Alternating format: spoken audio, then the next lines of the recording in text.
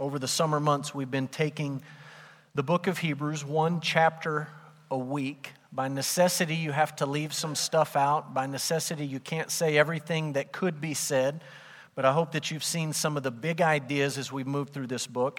And if you've been here over the last couple of weeks, you know by now the overarching purpose of this book is really twofold. There's a negative purpose and a positive purpose. Negatively, Hebrews was written to warn Christians about the danger of falling away. And one of the first examples you see of that is Hebrews 2:1. That runs all the way through the book. Don't stop following Jesus. Don't fall away from trusting in Jesus. That's the negative warning. The positive encouragement that goes with it is the idea that Christians ought to persevere in the faith. And I just bookended these references, and I gave you one in chapter 13, verse 22. Hang in there. Don't stop following Jesus. Keep trusting in Jesus. Keep believing in Jesus. And those two themes run all the way through the book. Both of those themes are found in chapter 12. There's a negative warning. Don't be like Esau. Don't fall away and harden your heart like Esau did. And there's a positive encouragement. Run the race that has been set before you. And we're going to talk about that encouragement this morning. I want to acknowledge that at the beginning of chapter 12, there's a reference to something called a great cloud of witnesses. Okay, there is a great cloud of witnesses. It's mentioned at the beginning, Hebrews 12:1. It refers back to the Hall of Faith in Hebrews 11. So Hall of Faith is sort of a pun or a reference to the Hall of Fame. And the Hall of Faith in chapter 11 looks back to the Old Testament, and it lists out all these Old Testament heroes. Not all that could be listed, but a bunch of them. Old Testament believers, people who had faith in the Lord. And it tells just snippets from their lives. And Ron talked about this passage last week, all of these heroes of the faith and what faith looks like. And this cloud of witnesses is a reference to all of these Old Testament believers that are mentioned in the previous chapter. You know that because verse 1 begins with the word therefore, right? In light of what I just said, all this stuff about the Hall of Faith and these Old Testament believers, therefore, we're surrounded by so great a cloud of witnesses. Now, Ron mentioned something. I just want to mention this again this week as you're thinking about this cloud of witnesses. Sometimes people talk about this cloud of witnesses as if they're up in heaven and they're looking down on us, and it's like they've got a bucket of popcorn and they're watching life play out, and like they're cheering for us and they're rooting for us and they're sort of spurring us on. You find this idea even in a lot of pretty solid commentaries that this cloud of witnesses, they're watching us and they're cheering us on, as it were. Ron mentioned this last week, and I agree with Ron completely. I don't think the idea is that these witnesses are up in heaven. I believe they're up in heaven, but I don't believe the idea is that they're looking down on us. I don't think that's the biblical idea. I don't see that anywhere else in the New Testament or the Old Testament. I don't think it's that they're up there sort of watching the play-by-play of daily life unfold and they're cheering us on and they're rooting for us. I think this cloud of witnesses has their eyes firmly fixed on Jesus, not just watching us. And I think the encouragement they provide is not like a crowd or a congregation or a arena full of people cheering. I think the very fact that they're there in heaven with the Lord, eyes fixed on Jesus, that's the encouragement for us today. Their very existence and life in the presence of the Lord is an encouragement for us to keep believing. And not that they're just rooting for us, sort of watching us. And I don't know if that makes a lot of sense. Let me just give you an illustration to sort of explain what I'm talking about. How many of you have ever eaten at the Big Texan? Amarillo, Texas. This is one of our claims to fame. The food is not that great, I'll admit, but if you go, you should visit, you should go check it out, you should eat there one time. And you know, especially if you've driven up and down I-40, that the claim to fame for the Big Texan, in addition to the yellow, obnoxious building and all the other stuff they have out there, is a free 72-ounce steak if you eat it in less than an hour. And you also have to eat a salad and a dinner roll and a baked potato and a side of shrimp, and you get 1 hour. And if you eat it in under an hour, it's free. And if you don't eat it in under an hour, it's not free. They charge you full price for the meal. Now look, when you go in, one of the first things you see when you walk into the Big Texan is they have one of these pieces of meat wrapped up in cellophane right there when you walk in, and you get to see it, how big it is.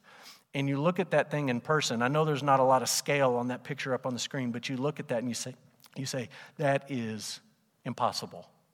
That is a ginormous, huge steak. But then while you're waiting for your table, you might mosey over to the bar. And in the bar area, I don't know if they still have it, but they used to have on the counter of the bar a list with all the people who have eaten the steak. And it has the date that they did it. It has their name.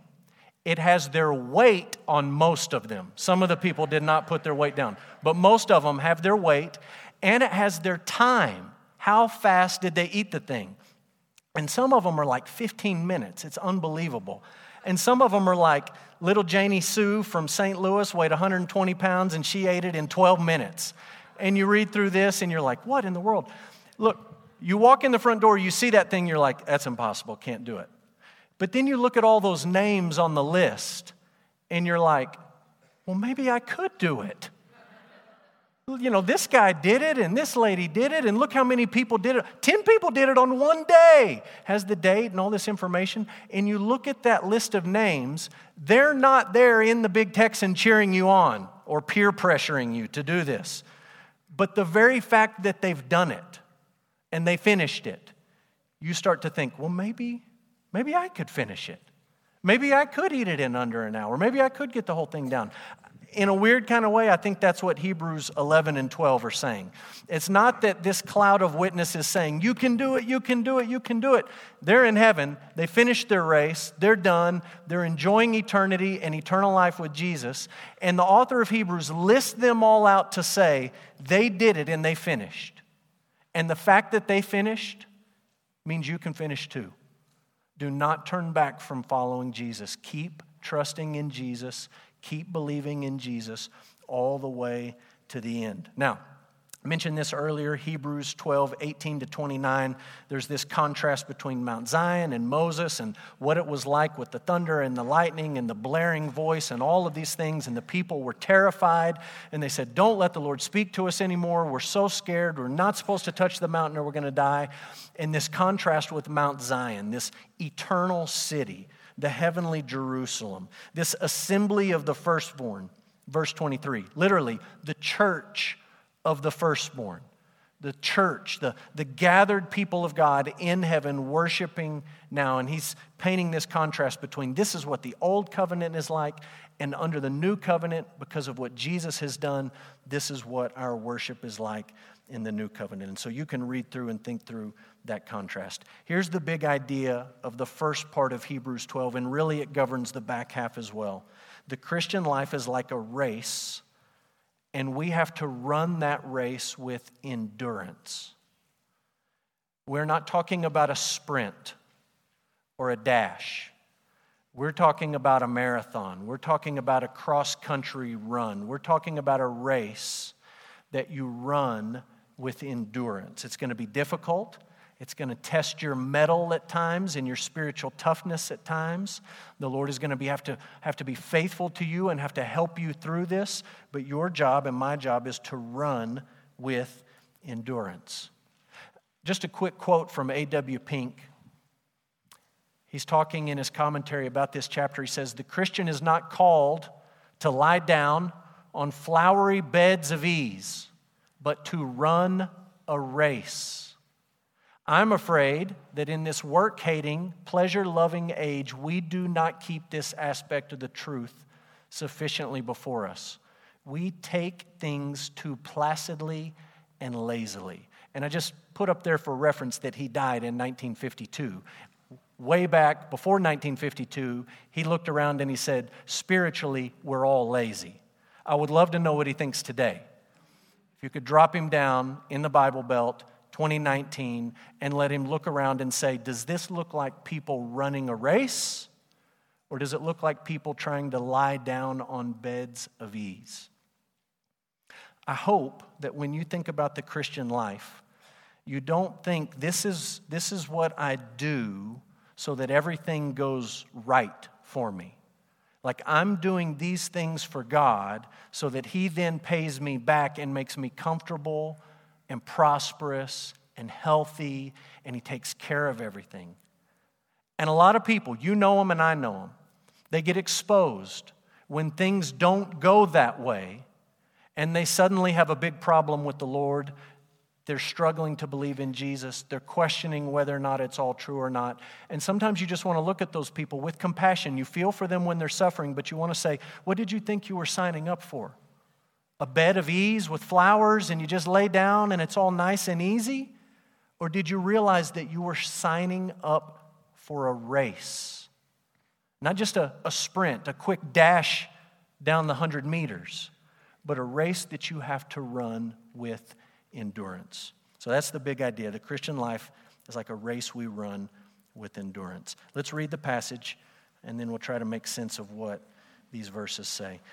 Hebrews 12:1. Therefore, since we are surrounded by so great a cloud of witnesses, let us also lay aside every weight and sin which clings so closely, and let us run with endurance the race that is set before us, looking to Jesus, the founder and perfecter of our faith, who for the joy that was set before Him endured the cross, despising the shame, and is seated at the right hand of the throne of God.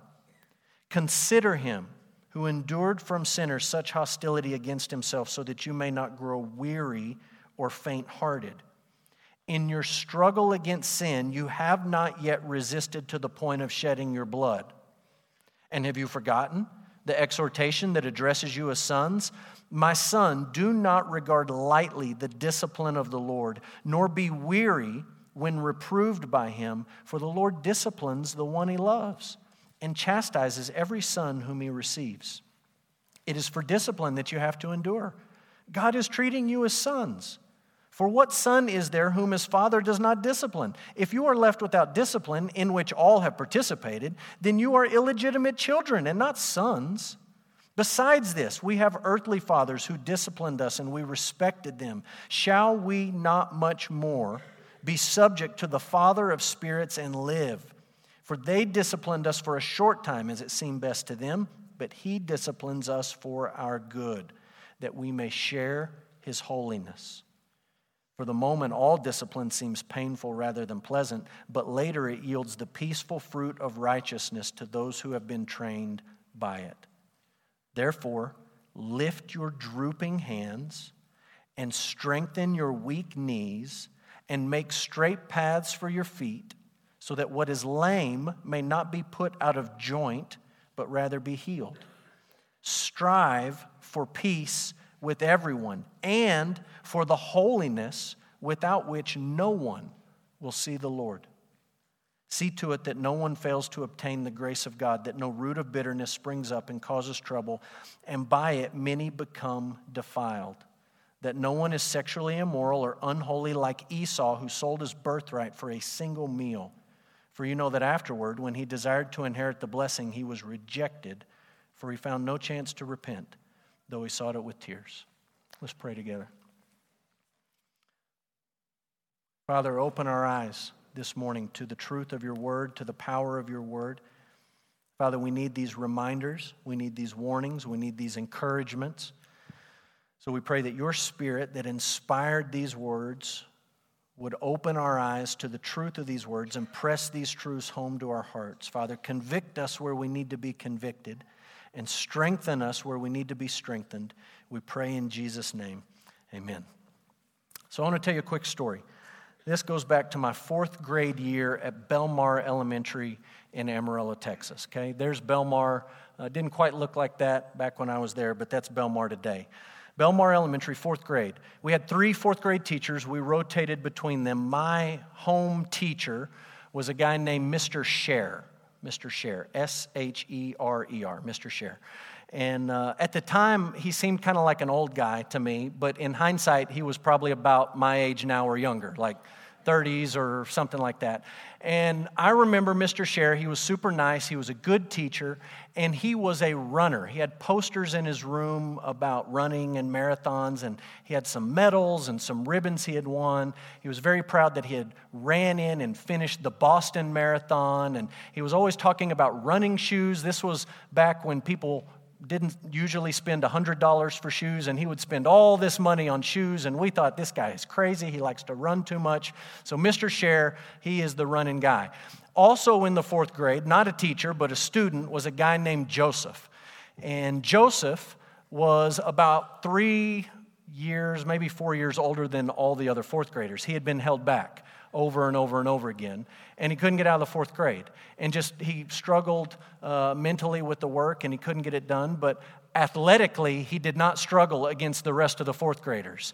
He was as big as a middle school kid, and he was taller than everyone, and stronger than everyone, and faster than everyone, and a little bit mean, and he just dominated us. And in hindsight, I don't know if they still do it this way, but he played football with us, tackle football with us, and this man was out there running around with fourth graders, just crushing us, and we were terrified of Joseph, and he knew we were terrified of him, and it made him a little bit cocky. He was a little bit mouthy. And so we all end up in the fourth grade, and we have Mr. Scher, and at the beginning of the year, the chirping starts. Joseph telling Mr. Scher, I could beat you in a race. I can beat all these other fourth graders in a race. I can definitely beat the fourth grade teacher in a race. And it went on, and they chirped and talked at each other all year long. And towards the end of the year, it seems like it was the last week of school, last day of school. We show up, fourth grade, and Mr. Scher is in shorts and a T-shirt. And he's got one of them $150 pair of running shoes on. And he says, class is dismissed, we're going outside. And we all go outside, and this is the Google map, the track around Belmar Elementary Park. It's about 3/4 of a mile around. And Mr. Scher goes out and he says to Joseph, how many laps do you want to run? We're going to race. And Joseph says, I didn't. He said, no, you've been talking all year long. All the fourth graders out there. Yeah, a lot of peer pressure here. How many laps do you want to race? And Joseph stumbles around. He says, okay, we're going to run 4 laps. Just 4 laps. About half mile, 3/4 of a mile around the thing. He says, 4 laps we're going to run. Joseph says, I got you. You're dead. There's no chance you can beat me. So they line up, and he tells somebody, all right, fire it off. Ready, set, go. And they take off running. And look, tortoise and hare is not a good illustration because Mr. Scher was not the tortoise. But Joseph took off like a blaze. I mean, he was running hard. And at the end of that first lap, he was way ahead. And everyone in the fourth graders, you're like, he's going to do it. He's smoking him. He's way ahead of him. And then here they come around for the second lap, and Mr. Scher is almost caught up to him. And Joseph's breathing really hard. And then by the time they come around lap 3, here comes Mr. Scher, and you're like, where's Joseph? What happened? And then lap 4, Mr. Scher comes around. He's not even out of breath. He hasn't even broken a sweat. I mean, he's just ready to teach math or something like that. And we're all standing there at the finish line like, where is this guy? Did he get lost on I-40 up there, or what's going on? And it was a reminder that running is something we all think, I know how to do that. Christian life is like running a race. Easy. I know how to run. I've been running for decades. Started running right after I started toddling. Running is not as simple as you think it is. And it's never as easy as it looks when someone else is doing it. It's difficult. And it's kind of part science, part art, part grit. And the author of Hebrews, of all the things he could compare the Christian life to, he says, look, we have a race to run, and we have to run it with endurance. And you may hear that, and you may say, race to run. Christian life is like a race. Got it. I'm going to run the race. You may not have any idea what that entails. You may not have any idea just how difficult that is. You may not know what it requires of you. You may understand a race on a human level, but do you understand it as the author of Hebrews is describing? The Christian life is like a race, and it's going to require great endurance so that you don't stop and turn back from following Jesus, and you make it all the way to the finish line. And so before we jump in and talk about how we're going to run, I just want to make 2 points about the race itself, okay? 2 points about the race. Number one, running with endurance in this race means we're going to finish. We got to finish the race. Running with endurance means finishing the race. Starting is great. Finishing is better. Paul told his protege, 2 Timothy 4, I have finished the race. I finished. And he goes on and he talks about a lot of people who quit. Demas, he quit. He's not running anymore. These guys, they were running with us for a while. They've turned back. But I've finished. And the call in Hebrews 12 is not to start a race, but it's actually to finish the race. If you're on social media, you probably see, they get shared and talked about and commented on, a pretty steady stream lately of deconversions. Prominent Christian speakers, pastors, musicians who have something happen in their life and they come to the point where they say, I just don't believe it anymore, and they post it on social media and they say, I'm done with all of it. There have been a number of them just in the last couple of weeks. Look, those are people who started the race and they didn't finish the race. You don't have to be on social media to see it. You just come to church and you'll see it. Pastors know this. Sunday school teachers know it. You know it if you've been around very long. You say, you know what? There was people who used to be in the race. They were running with us. Like they were shoulder to shoulder. They were on our team. They were running, and then something happened and they quit. They're not running the race anymore. I just need you to understand that everyone gets excited in a race when the gun goes off and everyone takes off gangbusters. But the real joy comes not at the starting line, but at the finish line. Spiritually speaking, I know how exciting it is when somebody starts the race. We turn the lights on in the baptistry, we fill it up with water, we celebrate a baptism, we say, hey, this is great, someone else is in the race. And we should get excited about that. But that's not the end of it. True joy comes not when somebody just starts the race, but when somebody finishes the race. When they come to the end of their life, however long the Lord gives them, they come to the end of their life and they're saying, I'm still in the race. I'm not quitting. I am running with endurance all the way through the finish line. Everything we're talking about this morning presupposes that we're going to finish the race. And we're going to finish the race that's set before us. And that means we don't get to choose the race that's set before us. It's just set before us. God didn't ask for your vote in this. Which race would you like to run? Would you like to have a lot of money or no money? He didn't ask you that. Would you like to be in this family or that family? He wasn't asking for your vote. Would you like to have this spiritual gift or would you like to have that spiritual gift? How would you like to be gifted to serve in church? Do you want to be up front where everyone sees you or do you want to be behind the scenes? He didn't solicit your input on those things. Would you like to have illness or sickness? I know what I would choose, but God didn't ask me. He doesn't ask any of us. There's a race that's set before you, and your job is not to worry about running someone else's race. Your job is not to waste your life saying, man, I wish I was in a different race. How did I wind up in this one? Your job is to simply run the race that God, in His infinite wisdom, in His infinite knowledge, set before you. It may not be the one you would have picked. You may like to switch races. But what we're going to do is finish the race, and we're going to finish the race that's been set before us. The question is, how do we do that? Do we just take off running and just hope we make it to the end? Or do we listen to Hebrews 12 as the author of Hebrews describes how you actually finish the race that God has put before you? And what I want you to see is not every detail in the first half of this chapter, but the four big ideas that sort of stand over the top of it. What does it look like?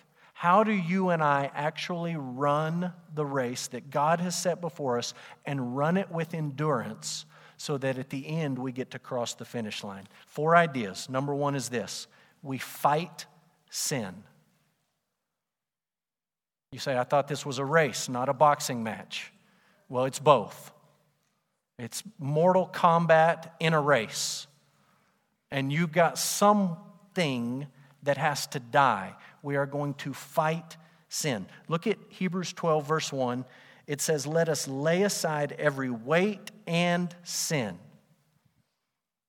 Take your sin, if you're going to run this race, and you have to lay it aside. You cannot finish the race if you're clinging to your sin. Can I tell you another place in the Bible where that same word is used? This might be a little surprising to you, the parallel, but it's used in Acts 7 when a group of men were ready to kill a Christian named Stephen. And the way they decided to kill him was throwing rocks at him. But it's kind of hard to throw a rock when you're all dressed up and you got a cloak on. So the Bible says in Acts 7 that these men took their garments and laid them down at the feet of a young man named Saul. Why did they do that? It's so that they could really wind up and chuck those rocks. That was the goal. We are trying to throw rocks at this man, and my cloak is in the way, so I'm going to be done with it. I'm going to lay it down. That's kind of a strange parallel, but that's the idea here. You're trying to run a race, and there's sin, and there's things that are just going to tangle you up. There's things that are going to stop you from running this race, and you've got to lay those things down. You've got to put them away. They're in the way. They're going to stop you from running. All right, can you imagine the folly of you turn on the next Olympics and they're getting ready for the 100-yard dash or the marathon or any kind of race you want to imagine, and there's somebody with a backpack on. You would say, put that thing down. It's stopping you from getting ahead and winning the race. You can't run with that. And the author of Hebrews is saying you're going to have to do that with your sin. You're going to have to put it down. Look what he says in verse 4. Verse 4, he says, you have a struggle against sin. Some of us may not be struggling very much. You might just be rolling over and playing dead to sin. Whatever form or fashion or variety it's taking in your life. But if you're in the race, you're struggling against sin. Literally, you're fighting against sin. This reminds me, this idea that we're struggling with sin, it reminds me of the Lord speaking to Cain. Right? Abel is mentioned in this chapter. It reminds me of the Lord speaking to Cain and saying to Cain, Cain, sin is crouching at your door, and you're going to have to master it. You're going to have to struggle against it. You're going to have to fight it. Cain, if you don't kill this sin, it's going to eat you up. You cannot run this race of faith and hang on to sin. You've got to kill it. There's a Puritan named John Owen. He wrote a great book about killing sin in your life, and I think this is the best summary of the book. He says, be killing sin or sin will be killing you. Those are the only two options. There is absolutely no middle ground. You maybe don't even realize that you're in a struggle against sin. You maybe got in the race and no one told you were going to have to keep struggling against sin. How many times has that happened to a new believer? They get baptized, they're coming to church, they're reading the Bible, and all of a sudden they realize this is hard. I still want all the same old things, and I'm still attracted to all the same old things, and I'm still tempted with all the same old things. That's exactly right. So you got to kill it. You got to kill the sin in your life. You got to lay those things down so that you can run this race and run with endurance. Number one, fight sin. Number two, look to Jesus. Look to Jesus. I want you to read the first few verses with me again. Look in Hebrews 12:1. Therefore, since we are surrounded by so great a cloud of witnesses, let us lay aside every weight and sin which clings so closely, and let us run with endurance the race that is set before us. Verse 2, looking to Jesus, the founder, I'm reading out of the ESV, so you can underline that word, the founder, and secondly, the perfecter of our faith, who for the joy that was set before him endured the cross, despising the shame, and is seated at the right hand of the throne of God. Two words I want you to notice in that first little section, founder and perfecter. Some Bible scholars say the idea of the founder is literally he's the pioneer. Like he's the trailblazer. He's the one who went ahead of us and showed us the way and paved the way and made it possible for us to follow him. This idea of he's the perfecter, it's the idea that he's the finisher. right? Like in baseball, he's the closer. He's the guy that came in to shut the game down. The only thing is he's also the guy that started the game. He's the pioneer and the closer, the starter and the finisher. He did all of it, from the very beginning of it to the very end of it. We've got to look to him. You can't do it apart from him. Look to Jesus. What does it mean to look to Jesus in faith? I'll give you a few more words to think about. Number one, it means Jesus is the object of our faith. We put our faith in Jesus. We're trusting in Jesus. He lived for me. He died for me. He rose from the dead. He's seated at the right hand of the Father. I believe and hope and trust in Jesus. He's the example of our faith. Talks about for the joy that was set before him, he went to the cross. There was no joy in the cross itself, but there was joy in what the cross would produce. A church, a congregation, the assembly of the firstborn, the new Jerusalem. And for the joy that was out on the other side of the cross, he went to the cross and he put away the shame of it. He's the object of our faith, the example of our faith. He's the source of our faith. Ron talked about this last week. Faith isn't just something you conjure up in yourself. It's not just a spiritual switch you turn on or off. It's a gift that God gives to his people. Look to Jesus. Look to Jesus, the founder and the perfecter of our faith. Can I just be honest? Some of you hear that point and you say, that's boring. It's just boring. Look to Jesus, that's it? I need something more practical than that. I need something more helpful than that. You just want me to look to Jesus. On some level, I can understand your frustration. A couple of times in my life, not many, I found myself in an art museum. And I'll just confess how uncultured I am. I've never been so bored in my entire life than when I'm walking through an art museum. And it's not that I don't like art, or it's not that I don't think it's good or quality. I just sort of look at it, and I really sort of like it for about 5-10 minutes, and then I'm at the third painting, and I'm like, yeah, it's kind of like the other one. I mean, they painted some stuff on there, and I don't know what I'm looking for. I don't know what makes good art or bad art. I don't know what's sophisticated and not sophisticated. I look at the sculptures, and I don't understand it, and I just sort of walk around, and I look at these things, and I say, yeah, okay. If you tell me it's good, I guess. I don't know. The problem is probably not with the art. The problem is probably with me and my lack of sophistication or appreciation for art. And the same thing is true for us in this room when the author of Hebrews says, look to Jesus, and we sort of yawn and say, get to the practical stuff. The problem was not with Jesus, the problem is with us.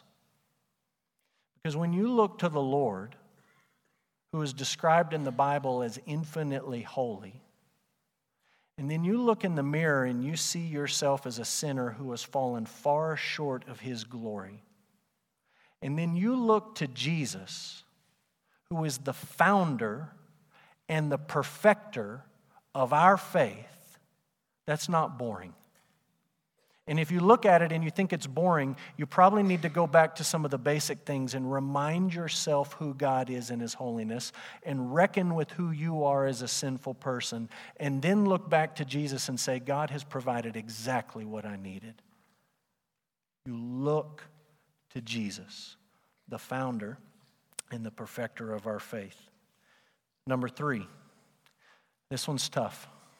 Receive discipline. Receive discipline. I'm not going to read verse 5 to 11 again. That entire section talks about discipline. You could spend weeks just talking about God's discipline in our lives. And I'll be honest, you're going to look at verse 5, 6, 7, 8, 9, 10, 11, and you're going to come away and you're going to say, okay, but how does it work? Like, what is his discipline? How do I know if I'm being disciplined by the Lord? And there's not really a clear answer given here. So I just want to throw out a few things that might be, underline, might be examples of God's discipline in your life. They may not be, but they might be examples of God's discipline. What does God's discipline look like in our life? It could be hardships, could be illness, could be financial problems. It could be those times in your life where you'd say, I just don't feel very close to God. I feel like my prayers are bouncing off the ceiling and hitting me on the head and no one's listening up there. I just feel like he's not close. That could be it. Could be frustration where you make plans to do X, Y, and Z and it just doesn't play out that way.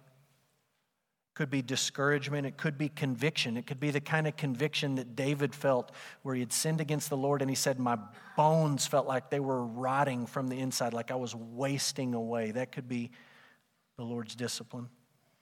God's discipline in your life could be more positive. It could be teaching. It could be a Sunday school lesson. It could be a sermon where you walk away and you say, I didn't know that. That was new to me, or that really stepped on my toes or confronted me or convicted me about something. That could be God's discipline in your life. It could be opportunities that the Lord gives you for growth. Not all discipline is just negative. It could take some sort of positive manifestation where God is working in your life. All of these things could be God's discipline, and I can't read into the tea leaves of your life and tell you this or that is it, but here's what I can tell you. God disciplines His people. And if you're one of His children, you will experience His discipline at some point in time, and the question is, how are you going to respond to it? And there's only so many ways you can respond to God's discipline. One would be self-pity. You can just feel sorry for yourself. You can go around and tell everybody how hard you have it right now and everything's rotten and poor you. One way you can respond is just rebellion. You can just sort of be like the prodigal son and say, if that's the way it's going to be, I'm out of here. I am running away. I don't want anything to do with this. You can just be bitter and angry. You can be like the older brother in Luke 15 who stayed home and externally did all the right things, but on the inside he's just rotten and he's angry and he's bitter and he's sour grapes. And you can do that. You can keep coming to church and God's discipline can be at work in your life and you can just resent it and it will eat you from the inside out. Or you can let God's discipline in your life have its intended effect and you can let it change you. That's the purpose. It's not to crush you, but it's to change you. It's not to destroy you, but it's to make you into the person He wants you to be. We're just a couple of weeks away from the Dallas Cowboys Super Bowl season, 2019, Super Bowl 2020. So let me give you a quote from the great Tom Landry. You ready? Coaching is making men do what they don't want to do so they can become who they want to be. That's the job of a coach. I know you don't want to run these lines or these laps or lift these weights or eat this food, but you need to do it so that you can get where you want to go. You can be who you want to be. In a real sense, that's the job of a parent. I know you don't want to eat this broccoli. I know you don't want to do your homework. I know you don't want to do all these things, but you have to do them because there's a goal out there. In some sense, that's the job of a pastor or a Sunday school teacher. I know you don't want to think about these things. I know you don't want to talk about these things. I know you don't want to be pressured into these things, but this is who we need you to be. This is who God wants you to be, and this is the role of God's discipline in our life, not to crush us or to destroy us, but to make us into the people that God ultimately wants us to be, to make us Christ-like. He disciplines His people. It's not a maybe. It's not a He might. He will. He does it. He loves His children. He will discipline them. The question is, how will you respond to that discipline? Self-pity? You're just going to run away in rebellion? You're just going to be angry and bitter about it? Or are you going to receive it and allow it to do its work in your life? Number 4, one last thought. How do we run this race with endurance? The fourth idea is that we pursue holiness. This is kind of full circle. It's the flip from the first one where we're fighting sin. That's a negative battle. Here's the positive pursuit. We're pursuing holiness. And there's some things in this chapter that are really, I don't know if you think they're funny or they make you mad or they're encouraging, but the author of Hebrews acknowledges that this striving for holiness, this pursuit of holiness is not easy. Like he admits it. This is not easy stuff. That's why you have to run with perseverance. That's why you can't just give it all you got for 10 seconds and make it to the end of the line. You've got to run with perseverance. Look what he says in verse 12. Lift your drooping hands and strengthen your weak knees. Like, if I was paraphrasing that for Odessa, Texas, that would be like, put your big boy pants on. It's not easy. Fighting sin is not easy. It's really, really hard. And looking to Jesus, I mean, that may sound like a passive, laid-back thing. It's not. It's hard to do that. Receiving God's discipline in your life, these are difficult things. So get after it. Let's go. Look at verse 14. He talks about peace with everyone in our relationships. We want our relationships to be right. And there's a holiness without which no one will see the Lord. In our vertical relationship with the Lord, we want holiness. In our horizontal relationships with each other, we want peace. And he says, you're going to have to strive towards that. You will have to fight for it. You're not going to drift towards holiness. You're not just going to naturally wake up and say, I'm at peace with everyone. It's so nice, so pleasant. Everyone's just in a big kumbaya hug. You're going to have to strive for it. It's going to take effort. It's going to take work. It's going to take sacrifice. It's going to take determination. Strive for these things. No one will drift towards these things. Earlier in the book of Hebrews, we talked about the idea of drifting. Be careful, listen, pay attention so that you don't just drift away. That's where you drift, away from the Lord. You don't drift into holiness. You don't drift into right relationships with other believers. You strive for those things. You fight for those things. You struggle for those things. And look at the hope of all of it. Look at the hope. It's in verse 14. If we run the race God sets before us, and you run it with endurance, and you're fighting sin so that it doesn't kill you, you're killing sin, and you're looking to Jesus, and you're receiving God's discipline. Look at the end of verse 14. There's this hope that we will see the Lord. That's the finish line. That's the finish line. Not health and wealth and prosperity in this life. Not even health and wealth and prosperity in the next life. But the reward is God Himself standing at the finish line. That's what we run for. The hope that we will see the Lord. This morning, we don't see Him. We live by faith. And that's what the book of Hebrews is about. Early on, it talks about faith. Chapter 11 is all about faith. We live by faith. By faith, this morning, we take the Lord's Supper. And we eat crackers and we drink juice.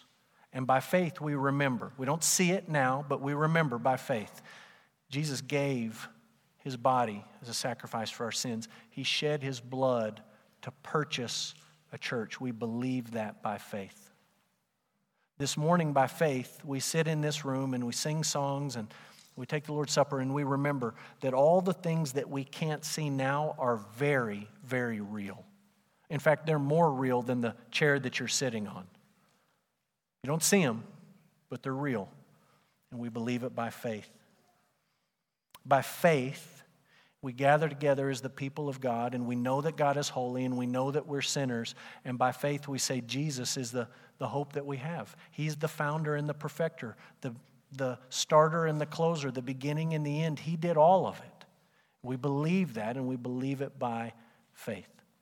So this morning, if you're a person of faith, and you have faith in the Lord Jesus Christ, you followed His command to be baptized, we want to invite you to celebrate the Lord's Supper with us. If you're not a follower of Jesus, if you're not a person who's put your faith and your trust in Him, we just ask that as the elements come by, you let them pass.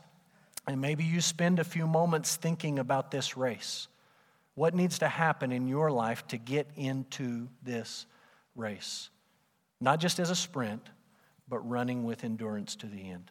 So I'm going to ask you to bow and we're going to pray.